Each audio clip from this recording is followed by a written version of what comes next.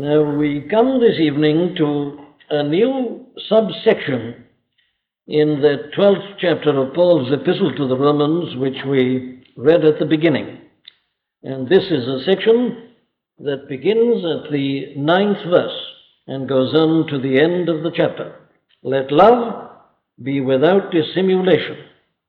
Abhor that which is evil, cleave to that which is good, and so on.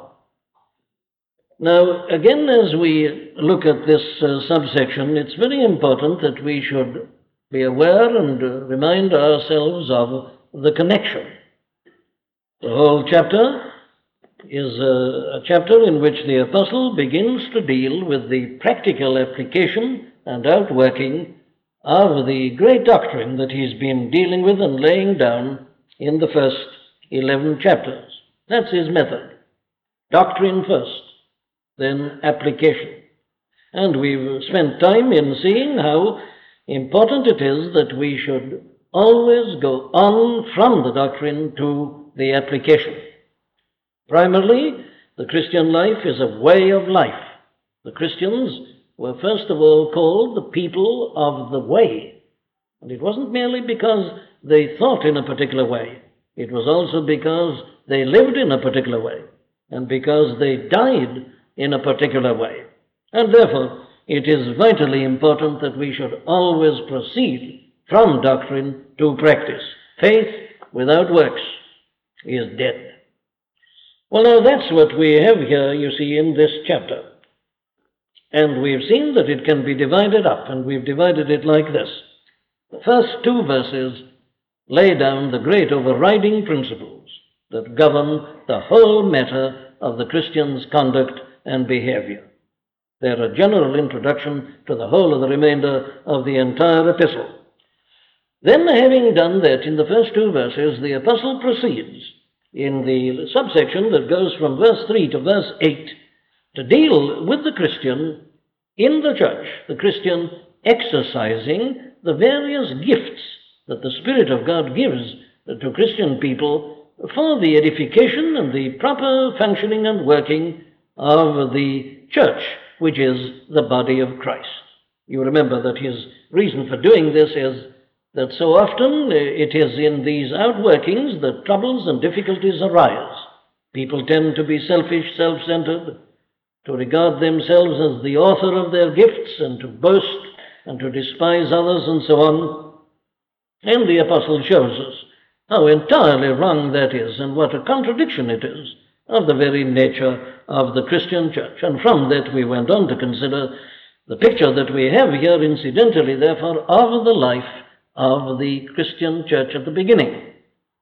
It was a kind of pneumatic body, not a mere organization, but a live organism, with each member having some gift and manifesting it and displaying it, so that together they were able to show forth the life of the body into which they had been incorporated.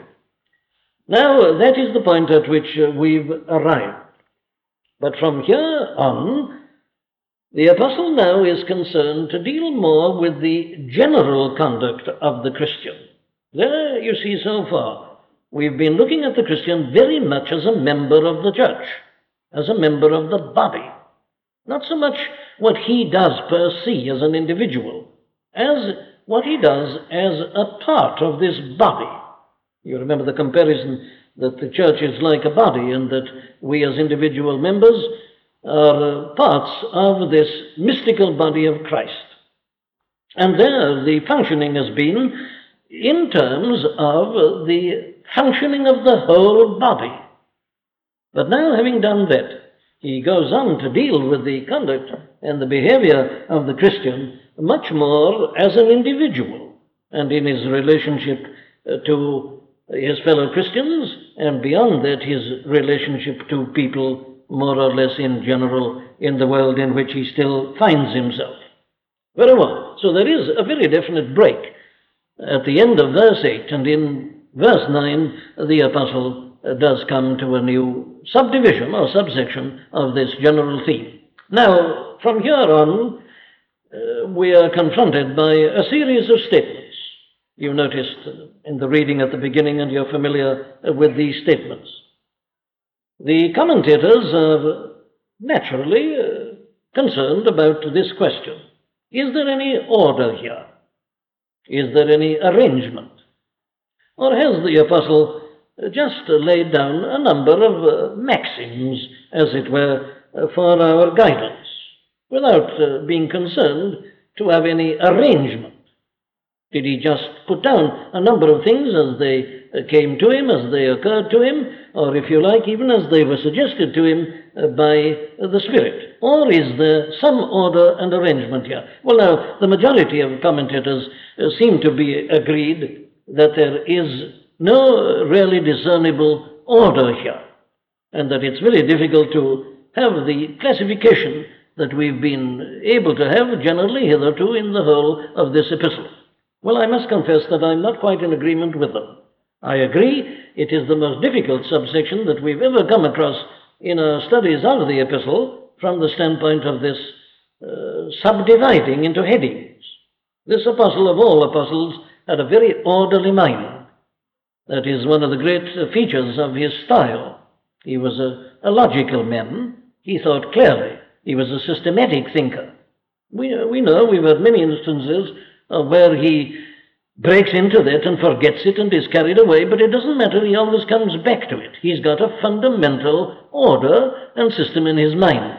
You could easily contrast him in that respect, especially with the Apostle John, perhaps. However, the question is whether he has any order or arrangement here. And I am contending that even here there is an order and there is a classification. And we can suggest a division of the matter. I'm not pretending that it's absolute. There are one or two difficulties, but I think on the whole there is an order here and a sequence. And I suggested something like this. In the 9th verse, he lays down two great principles which must govern the whole of the life and the behavior of the Christian. Now that, of course, is very typical of him. He's done that already in this chapter. And it was his method. Some great fundamental, undergirding, overriding, use what any term you like, principles which govern the whole of what he's going to say. That, I think, I can show you he gives us in the 9th verse. Then in verses 10 and 11, he is concerned, I suggest, with our general spirit, our general attitude, both towards what we are and one another and our work. The general attitude of the Christian. Then in verses 12 and 13, I believe he moves on to show us how we should react to varying circumstances, both our own and other people's. There you have verses 12 and 13. Before that, you see, he's dealing with our action and activity. Now it's reaction. First, what you do. Well, then, secondly, what you do when things happen to you. Reaction. Action, reaction. That brings us to the end of the 13th verse. To the 16th verse. No, to the 13th verse. 12 and 13 is our reaction to circumstances, our own and others. Then in verses 14 to 16, he deals with our reaction to other people. Now, before, you see, in 12 and 13, it was reaction to circumstances. But having dealt with that, he deals now with our reaction to people. Bless them which persecute you. Bless and curse not. Rejoice with them that do rejoice, and weep with them that weep. Here, you see, we are reacting to other people and their behavior and their conduct and their circumstances. That's verses 14 to 16. Then from 17 to the end of the chapter, there is clearly one special theme, and that is our reaction to wrong and evil. You see, it starts off by saying, recompense to no man evil for evil. Somebody's been dealing with you in a wrong way, in an evil manner. How do you react to that? How do you treat them? Now, he takes that up and he expands that more than he does any other single theme, and he ends it off with again a general principle or maxim. Don't be overcome by evil, but overcome evil with good. Well, there is, in a very general way, I think, is the analysis of this particular subsection. And I think it is important to realize that there is a progression in the thought here, that there is obviously a measure of system. I think the thing that confuses people and makes them say that perhaps there is no such analysis possible is because, having said in verse 14, bless them which persecute you, bless and curse not, instead of going on immediately to verse 17, where he says, recompense to no man evil for evil, he seems to go back again to our relationship, not to those who are persecuting us or who are unkind or malicious to us, but to people more generally, where he says, rejoice with them that do rejoice and weep with them that weep. Be of the same mind one toward another, mind not high things.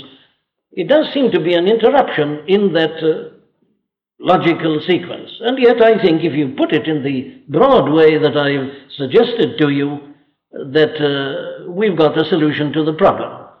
It was first in 12 and 13 reaction to circumstances, then reaction to people, and then in particular our behavior with respect to definite evil and wrongdoing on the part of others with respect to us. Well, now then, there's your analysis. I think it's clear, isn't it, that what he's really doing is this. He's putting in his own way our Lord's own summary of the commandments. You remember the men came and asked our Lord, which is the first and the chiefest commandment? And our Lord replied, saying, thou shalt love the Lord thy God with all thy heart and all thy soul and all thy mind and all thy strength. That is the first and chiefest commandment. The second is like unto it, thou shalt love thy neighbor as thyself. That's what we have really got here in these verses from 9 to the end of the chapter. Love of God, love of neighbor, even if your neighbor happens to be your enemy. It's a perfect statement of that. Or if you prefer it, it is a statement of the leading principles of the Sermon on the Mount. Once more, love of God and love of your neighbor. That is the summary of the whole of the law. Now, as we come to a detailed consideration of this subsection, there are two things, it seems to me, that stand out at once and should strike us. The first is this, that once more we've got a final answer here to those people who would have us believe that there is a contrast between the teaching of our blessed Lord and the Apostle Paul. That teaching is still current and still fairly popular. People contrast what they would call the ethical, practical teaching of our Lord, as you have it in the Sermon on the Mount, with this theological teaching of the Apostle Paul. They're always contrasting the simple gospel of Christ, which they say was always concerned with the practicalities of living, with all this theological superstructure that the Apostle Paul has incorporated and into and imposed upon that simple gospel. Now here, you see, is a final answer to that. The Apostle, in his way, is concerned, as the Lord was, with the practicalities of the Christian life. He's dealing with exactly the same thing. This is his way of expounding the law as given to the children of Israel through Moses, even as our Lord had already done it in the Sermon on the Mount. That's our first comment. The second comment is this. We cannot possibly understand this teaching of this subsection and profit by it unless we constantly bear in mind the teaching of the first two verses of the chapter. They alone make this possible. I beseech you, therefore, by the mercies of God. And if you don't know what they are, and if you haven't experienced them, it's no use you are dealing with this subsection. You won't be able to do it. It's only an appeal to those who are born again.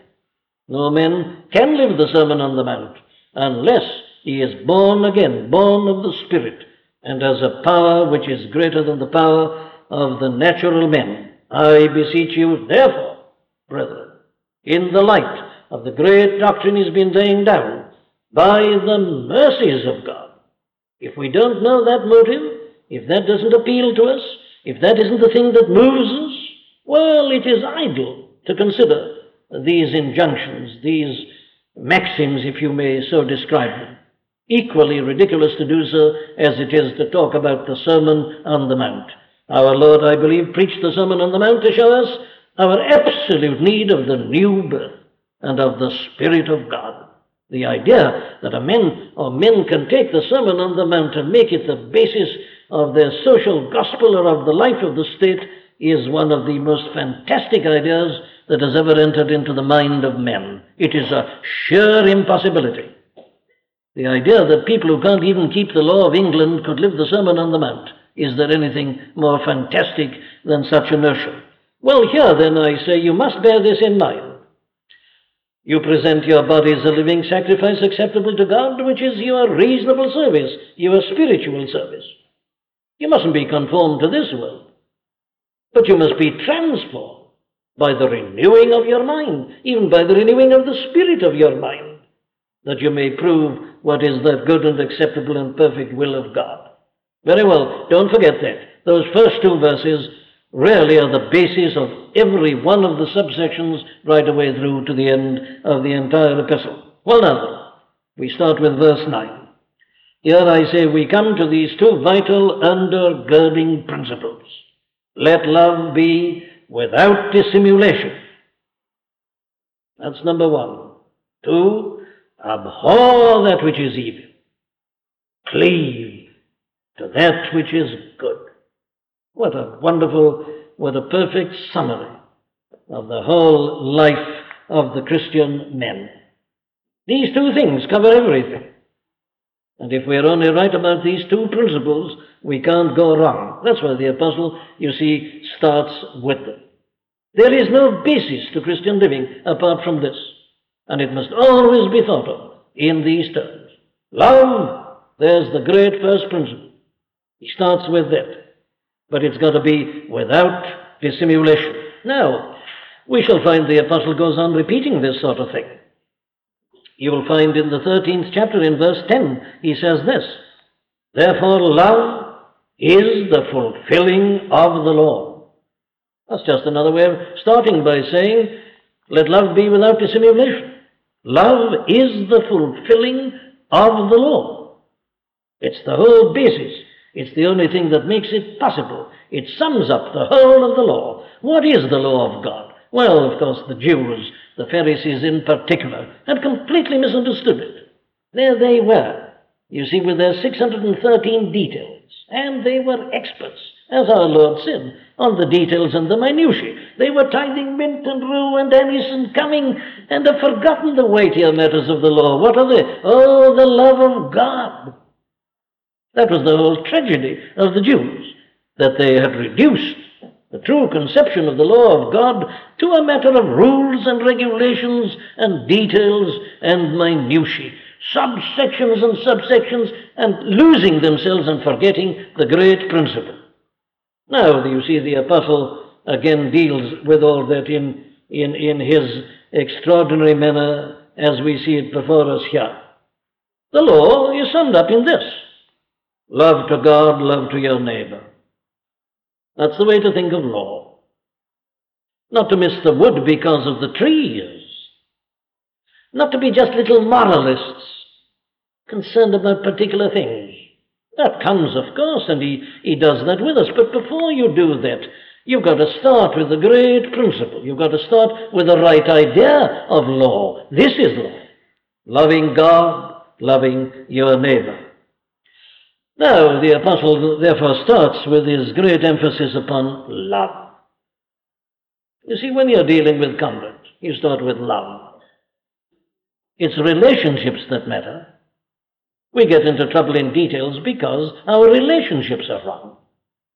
It isn't actions that matter, it is personal relationships. And it is because people forget that they get into trouble over the detailed actions.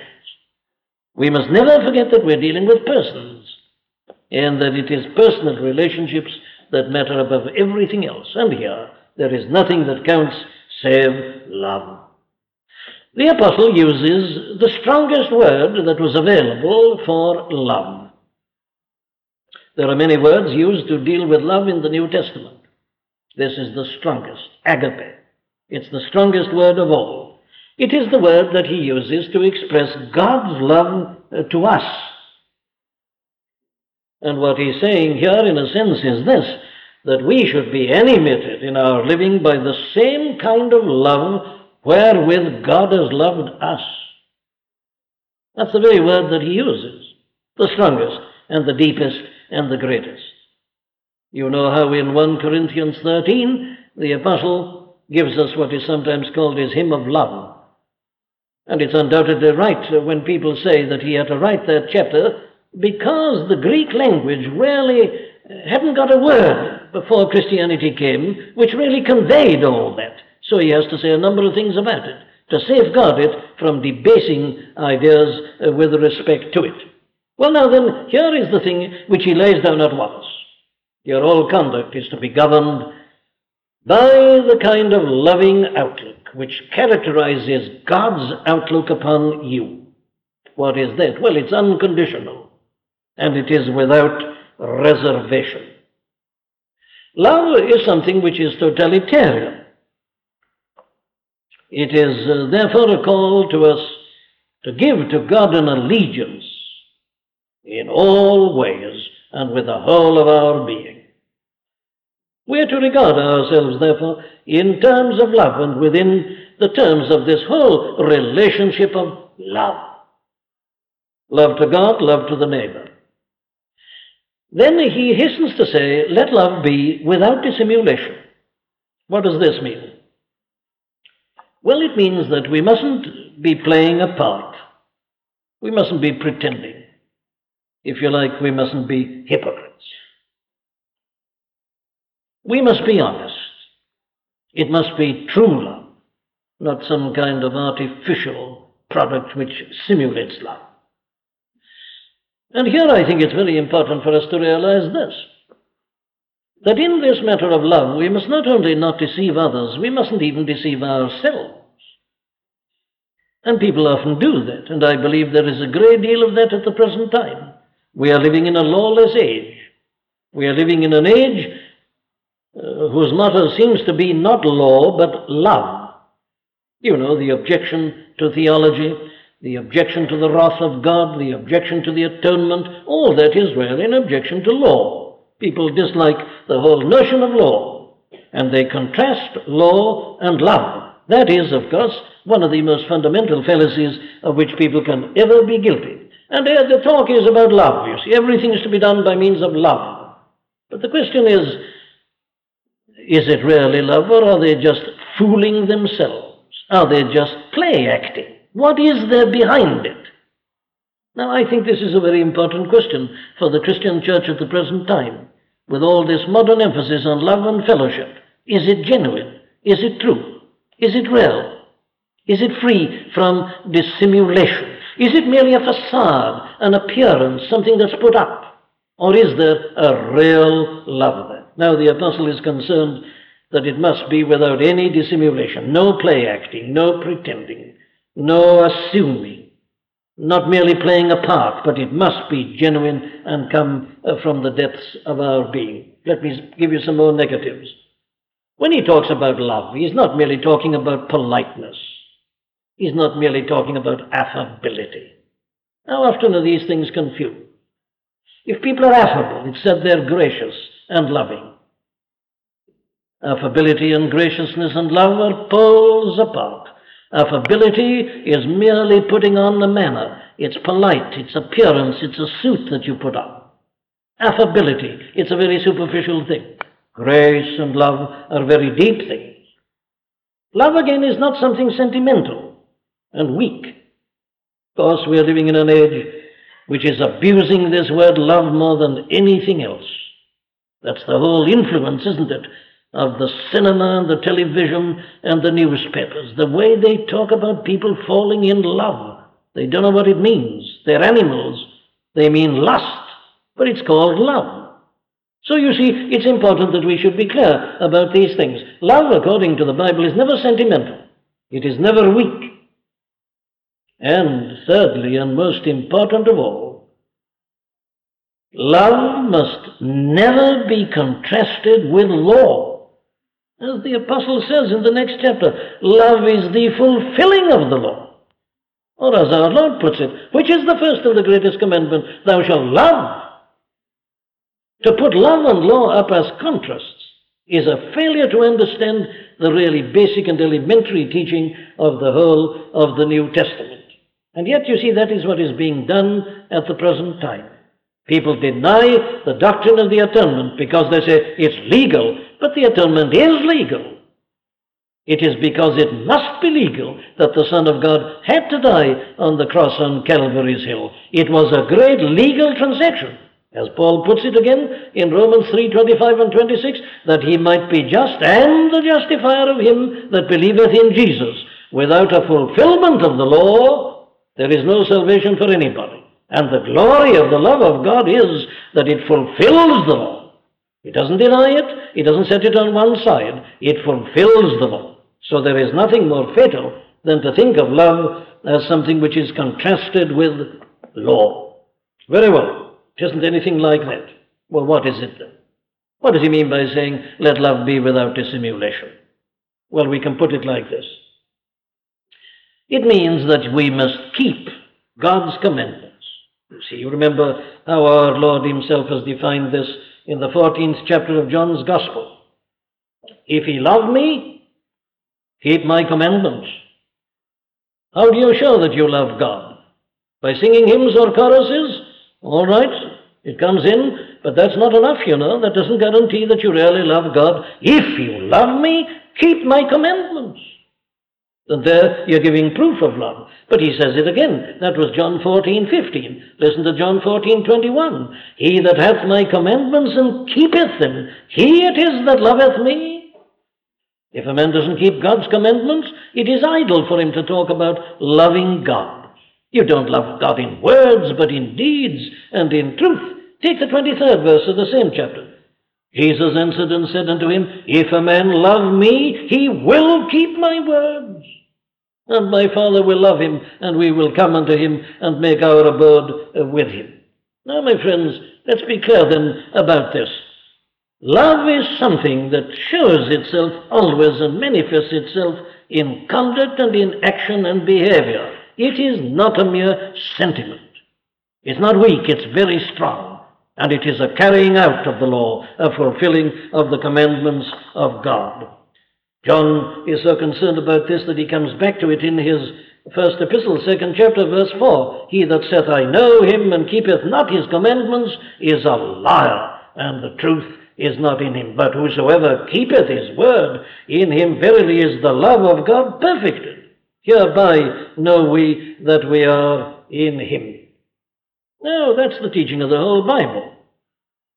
The Bible never merely asks for our mechanical obedience. It can be summed up, if you like, in a phrase like this: Son, give me thine heart. It's the heart that God wants. In other words, we are not only to keep God's law. What we are called upon to do, as we are reminded here, is to love it. We are meant to love the law of God. The psalmist could rise to that height. He says, oh, how love I thy law. Thy commandments are my delight. That's what God wants, and Paul is saying that in his own way here. Let love be without dissimulation. This is the thing that governs the whole of conduct and of behavior. It is the keeping of the commandments of God, and we not only do these things, but we love the law, and we love the keeping of the law. In other words, you don't only keep the letter, but you keep the spirit. If you merely keep the letter and are not true to the spirit, your love is with dissimulation. You're just keeping on the right side of the law. That means you really hate it. You wish it wasn't there, but you don't want to suffer punishment, so you just keep on the right side of it. That's love with dissimulation. So it doesn't merely mean keeping the letter or just keeping within the law. What it means, you see, in other words, is this. We start by recognizing that the law of God is, after all, an expression of God's being. God doesn't give laws merely for the sake of doing so. God expresses his own nature and his own being. God says, I am like this. God is light, and in him is no darkness at all. Very well, then, because that is true, there are certain things that cannot happen in the presence of God, and the law simply tells us what they are. So the thing for us to do is to realize that the law is an expression of God's being, and therefore we should love the law because it is an expression of God's character. Be ye holy. Why? For I am holy, saith the Lord. This is the expression of the being and the character of God. So when the apostle says, let love be without dissimulation, he's saying, oh, let your life of obedience to the commandments of God be wholehearted. Wholehearted, entire, no reservations. Don't live this kind of life, says the apostle, in order to please yourself. Don't do it merely to please others. Now, alas, we know what these negatives mean, don't we? So often we live the life we do in order to please ourselves, to pander to pride and to feed pride. Or we may do it because we want the praise of others. There's a lot in the New Testament about not being men-pleasers. In other words, if our motive for living the Christian life is either to please ourselves or to please others, our love is not without dissimulation. Because the moment we start thinking of ourselves and our reputation and what other people are thinking and saying about us, we've departed from the principle of love. Indeed, it is nothing but self-love, and that is always with dissimulation. In other words, we are being called here to please God above all else and to live to his glory and to his praise. The chief end of men is to glorify God. Now, says the apostle, do that with the whole of your being. Because of God's love to you, we love him because he first loved us. If you know anything about the mercies of God, well, this will be your response. That's what he's saying. Now, there are many ways in which this can be put. There are many warnings in the Scripture. The Scriptures come to us and they say, be not deceived. God is not mocked. Whatsoever a man soweth, that shall he also reap. That's in the Scriptures. But that isn't what Paul is saying. That's perfectly true. Let love be without dissimulation. If you don't practice that, well, then you're a fool apart from anything else. If you think you can deceive God, well, you know nothing about God. Be not deceived. Don't deceive yourself. Don't think that you, as it were, can take God in and that you can act a part before God. Be not deceived. God is not mocked. You watch that. That's repeated so many times in the New Testament. Or take the words of our Lord to the Pharisees. You are they that justify yourselves before men. Of course. They made broad their phylacteries. And they made a great impression upon men. And men praised them. Wonderful men, they said. Oh, it's an easy thing to take in men and to take in the world. But our Lord says, you are they that justify yourselves before men, but God seeth the heart. For that which is highly esteemed amongst men is abomination in the sight of God. Don't be fools, says the author of the Epistle to the Hebrews. All things are naked and open unto the eyes of him with whom we have to do. Well, there you see are the warnings of the Scripture. And they're all right. That's telling us not to be foolish to try any dissimulation where God is concerned. It's sheer madness. It just doesn't work. May work for a while. God doesn't always strike us down immediately, and the world may applaud, but it's no good. There comes always the end and death and the judgment, and God knows all. Dissimulation is madness. But you see, he doesn't leave it at the negative. True love lifts us up above all this. Love, says the apostle, and if you love truly, there will be no dissimulation. In other words, if you like this phrase, let love be without dissimulation, is just a great text for 1 Corinthians 13. That's the real working out of this. That's how you love. And there you'll notice the great positives. And once you've come to the realm of love, or you're out of the realm of calculation and diplomacy and pretense and simulation, you're away from all that. You're living in a pure realm, and you're positive, and you're doing the thing not because you want to create an impression, but as an expression of your heart's love to God who has shown such mercy towards you. And so he's telling us here, let this be the basis of the whole of your life, all your actions, and everything you do. And if you have love, he says, at the start and at the end and everywhere, well, then you'll never be acting a part, but you will in turn be loving God as he has loved you. Now you notice that this is a command. Let love be without dissimulation. And that again reminds us that love is not just a sentiment or a feeling. Get rid of that notion.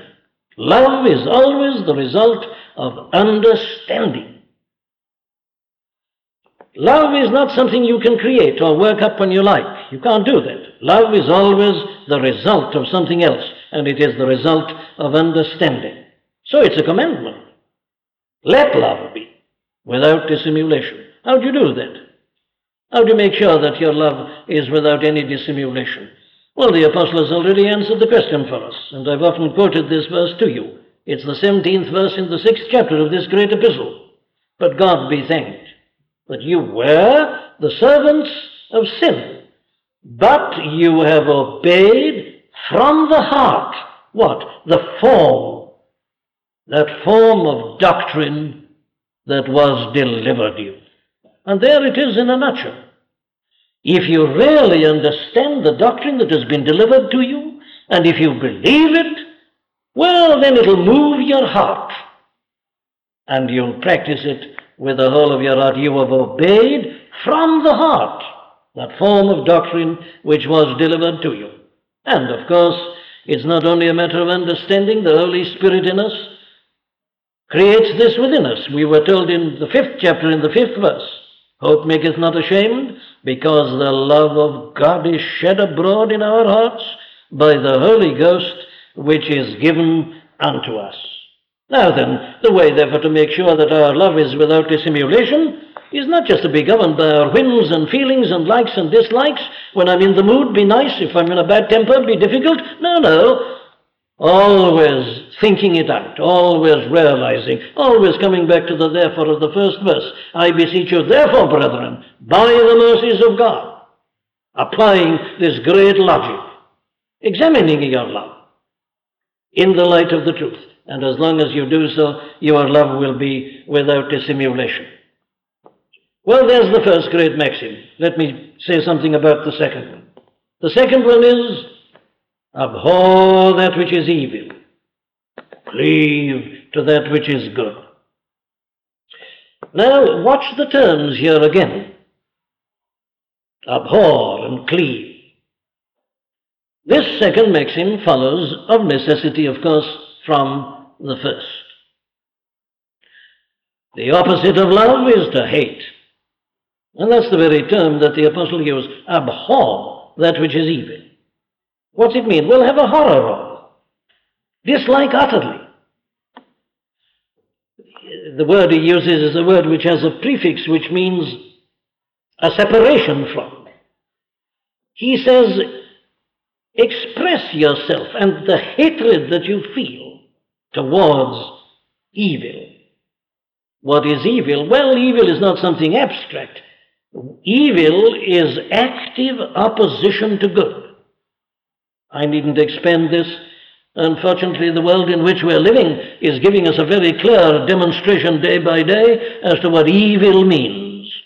Evil is not just the absence of good. It is a positive thing. It's against the good. It hates the good. It is militant against the good. Think of the evil in the world tonight, in pleasure and in all the entertainments. Can't you see this positive thing that is ruling it and guiding it, the organization that's behind it, and how men delight in making money out of it all? That's evil. That's the thing, he says, that you are of a horror of. It's a very strong word that he uses. It means, if you like, shying away from it, like a horse shies away from something that he doesn't quite understand, something that frightens him.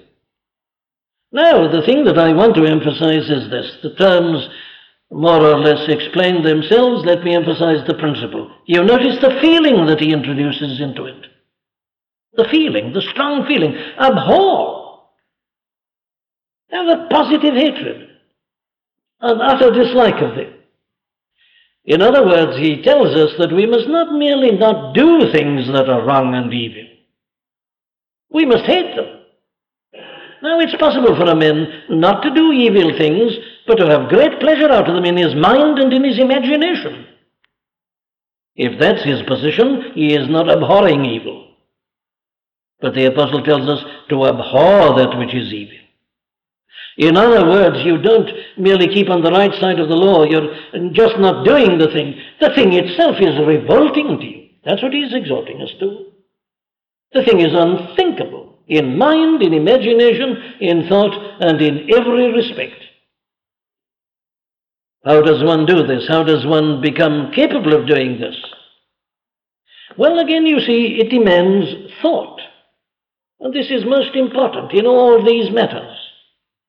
No man will ever abhor evil unless he has an understanding of the doctrine. You go back again to verse 1. It is, brethren, I beseech you, therefore, brethren, by the mercies of God. You may recognize that certain things are bad, and you may dislike them, and you may feel a righteous indignation about them, and you may write letters to the newspapers about them. But you know, if you're only a moralist and not a Christian, you won't be abhorring evil. There is only one thing that can ever make a man abhor that which is evil, and that is that he has a positive love to God. Nothing else will ever do this. You'll never understand the nature of evil until you understand something of the doctrine of the holiness of God. For evil is the opposite of that. And so you only realize what evil actually is when you see what it is in God's universe.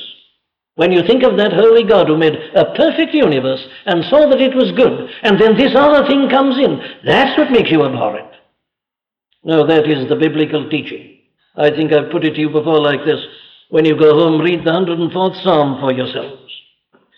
And you'll find that in the 104th Psalm, the psalmist gives a great account of God's universe, how God controls everything and so on. And he ends in a most amazing way. Let the sinners be consumed out of the earth, and let the wicked be no more. He suddenly brings them in. He's been describing nature and creation. Why does he do this? Well, because he's looked out at the glory and the perfection and the marvel of it all, and then he sees this miserable sinner marring the glory and the perfection. And he says, get rid of it, abhor it, shoot it out, as it were. It has no place here. Well, now that's the kind of thing that the apostle is saying. And I say the only way to do that is to have a knowledge of God in his glory and in his holiness and in his majesty. Now, the Bible is full of this sort of contrast. Psalm 97:10, ye that love the Lord hate evil. You see, they're bound to go together. If you truly love the Lord, you will hate evil. Not because you suffer when you do the thing, not because people will condemn you for doing it. You see, that's morality and ethics. No. You'll hate the thing because you see it in the light of God and his purpose and this other thing that has come in. You'll hate it with a great hatred because you love God. Ye that love the Lord hate evil. Or take Amos 5:15. Hate the evil and love the good, and establish judgment in the gate. Or take it in the way that the Apostle Peter puts it in his first epistle, and in the 3rd chapter, and in verses 10 and 11. He that will love life and see good days, let him refrain his tongue from evil, and his lips that they speak no guile. Let him eschew evil, shy away from it, and do good. Let him seek peace and ensue it. Or take the way Jude puts it in the 23rd verse of his epistle.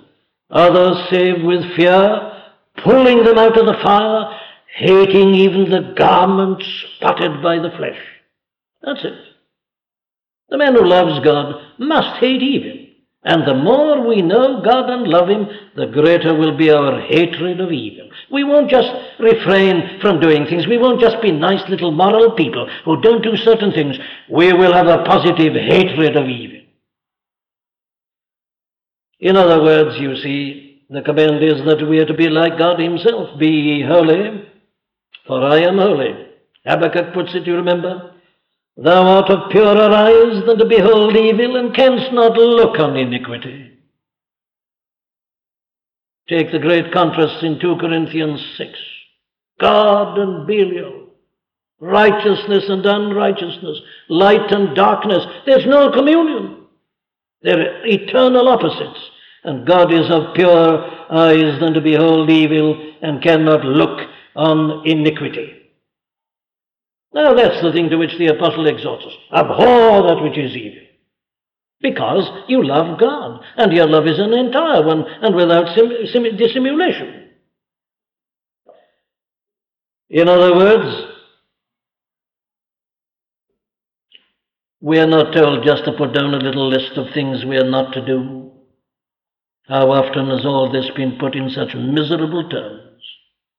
Because you become a Christian, you don't do this and that and the other. All right, I'm not objecting to the list. Probably everything is true, but that's legalism, my dear friends, and here we're in the realm of love. Don't merely look at these things per se. Look at them always in the light of God, in His holy light of His holy nature, in the light of His love to you and what He's done for you by His grace and mercy. Your love for Him should lift you up to that realm, and you look down upon it all as He does. And you hate evil, you abhor it. And the opposite of that is to cleave to the good. Cleave to that which is good. And this is a most interesting word. The real meaning of the original is this. It's like sticking two pieces of wood together with glue. That's what cleaving means. Stick yourself to good with glue. Cement yourself, if you like, to that which is good.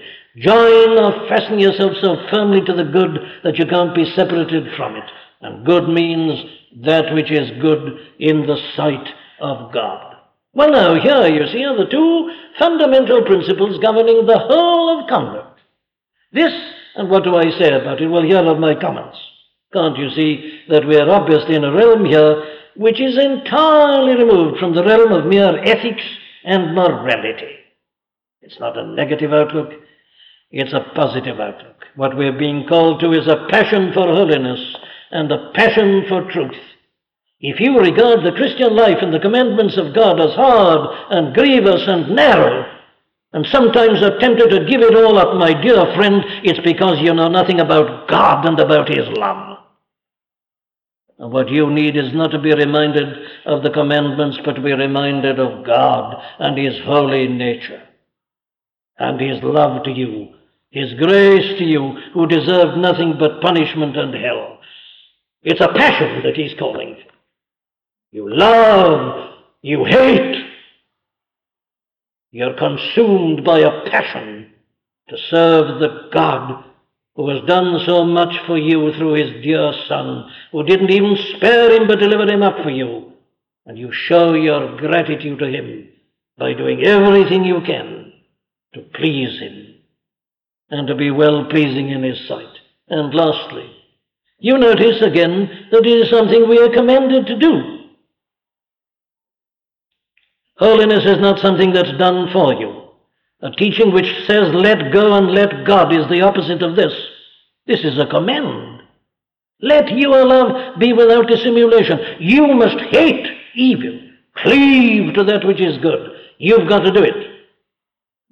And there is no such thing as entire sanctification in this life, for this is a perpetual exhortation and commandment. You can't suddenly have it all taken out of you in one experience. No, this is a commandment that you have to go on fulfilling and obeying. And we work it out. And thank God we are told how we can work it out. I beseech you therefore, brethren, by the mercies of God, consider it, dwell upon the doctrine. If you want to know how to live, don't start with the practicalities. Start with the truth, with the doctrine. Understand it, grasp it, see what it means in terms of God's love to you.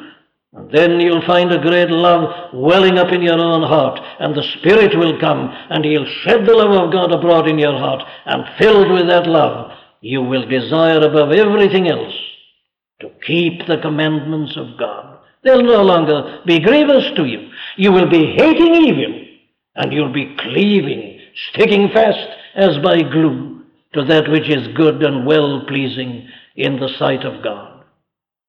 The chief end of men is to glorify God and to enjoy Him, and to enjoy the glorifying of Him forever. Well, God willing, we'll go on with these other injunctions next Friday evening. O Lord our God, we do again thank Thee for so great and so glorious, so wonderful a salvation.